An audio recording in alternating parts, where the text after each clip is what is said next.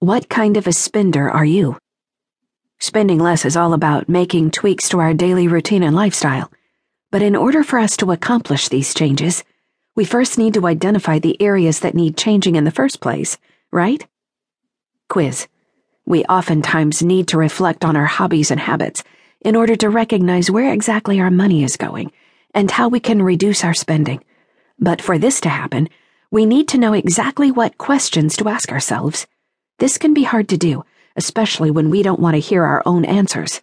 So, we've created this quiz to get you moving in the right direction. Take some time to answer the questions that follow, and do so as honestly as you can. Fibbing about your spending habits during this self-reflection quiz won't do you any good in the later chapters. 1. You are hosting a few close friends at your house tonight. Do you A. Ask everyone to bring something? B. Fill a few bowls with chips and prepare small finger food plates.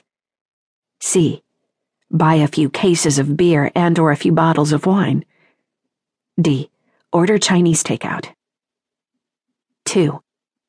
Check off which money managing description best fits your lifestyle. A. People ask me for money advice. B. I have a budget and plan my spending in advance. C.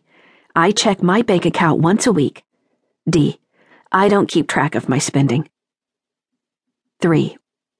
While out shopping, you A. Purchase the cheapest thing you need. B. Write a list but sometimes depart from it. C. Shop with an idea of what you want in mind but don't look at the cost. D. Buy whatever you want. 4. By the end of the weekend, you A. Know your account balance and have already budgeted for the next week. B. Have a general idea of what you spent the previous week. C. Had to borrow some money from family or friends. D. Have no idea how much you have in your account. 5. When you go out with friends, you A. Actually, you rarely go out except for special occasions. B. Use your night out budget and stick to it. C. Try to go to places with good deals, but don't stress if you don't. D. Like to splurge and go wherever your friends want to go. 6. Choose what you most enjoy. A. Saving money. You feel guilty spending your money. B. Spending your money on items you know you'll get your money's worth for. C. Spending money on items you pass by in a store. D. Retail therapy and weekend shopping trips. 7. What does the majority of your money go towards? A. Bills, grocery, and necessities. B. Your savings account. C. A split between necessities and things I just want. D. Keeping up with the latest technology, decor, and fashion trends. Interpreting your results. Mostly A's. You're very aware of your budget and do everything you can to limit and even eradicate your spending. But it still seems that you're not able to do and buy the things you want. Keep reading. This book will show you some simple ways to save and earn money, while also indulging in the things you otherwise might not be able to.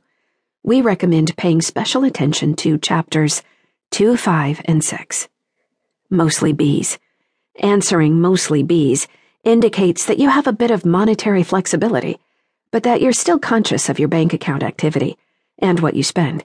It would seem you're on the cusp of being able to spend money on the things you want, but that you often shy away from doing so. No worries.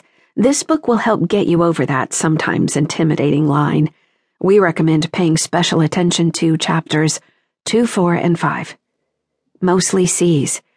It seems you're in a pretty decent financial position. You don't fear the thought of an empty bank account. You're not restricted from enjoying the things you love, and you may even have the opportunity to unguiltily splurge on the things you want. While spending less money may not be a pressing concern for you, you'll still find great ideas in this book that will help you put more money toward the things you enjoy most. We recommend reading chapters 4, 6, and 7. Mostly D's. You've got a wide range of monetary freedom and flexibility. Your bank account isn't a restraint for you, and you're fortunate enough to indulge in luxuries without worry. Spending less money may not be a great concern for you, but it might still be something you're interested in. Spending less money while maintaining your lifestyle will let you indulge even further in the things you favor most. You might find these chapters of interest. Chapters 3, 4, and 7.